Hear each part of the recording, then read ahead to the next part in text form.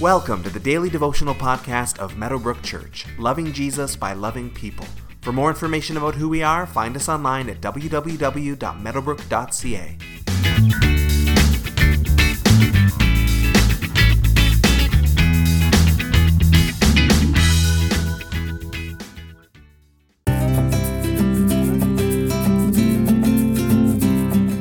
It's been said that God's work on earth is more like the weaving of a tapestry rather than a more linear metaphor like a journey or a race.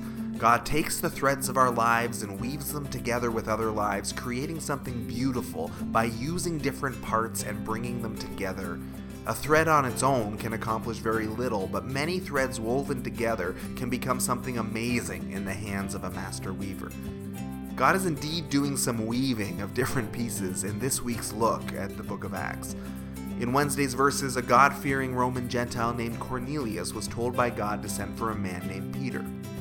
In yesterday's verses, Peter has been praying and had a vision in which a voice from heaven has told him that in spite of what God's law said, all animals were now to be considered clean, fit for eating for the Jewish people.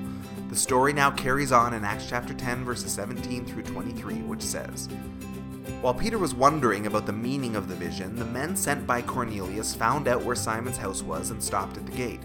They called out, asking if Simon, who was known as Peter, was staying there. While Peter was still thinking about the vision, the Spirit said to him, 'Simon, 3 men are looking for you. So get up and go downstairs. Do not hesitate to go with them, for I have sent them.' Peter went down and said to the men, 'I'm the one you're looking for. Why have you come?' The men replied, 'We have come from Cornelius the centurion. He is a righteous and God-fearing man who is respected by all the Jewish people. A holy angel told him to ask you to come to his house so that he could hear what you have to say.' Then Peter invited the men into the house to be his guests." Now, as we imagined from yesterday's verses, Peter is understandably confused by the vision that he just had. As he's pondering this, Cornelius' servants arrive to send for Peter, which the Holy Spirit confirms is a God thing.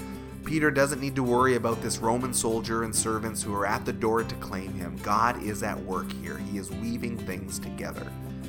These men tell Peter what must have seemed remarkable, a Gentile who wants to hear what a Jewish man has to say.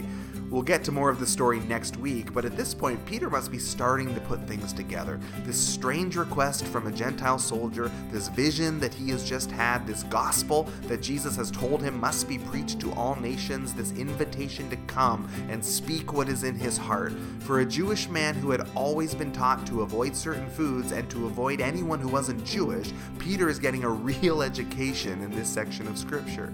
And it reminds us that God is the one writing the story, and that he has the right to write it any way he likes, even if it goes against our own preconceived ideas of how things should unfold in our lives. Today, take some time to meditate on how your life is like one thread woven together with many other people's threads. How have you seen God at work in the weaving of you and others? Where have you been enhanced by what others have brought into your life? And why not take some time to thank God for all of that today?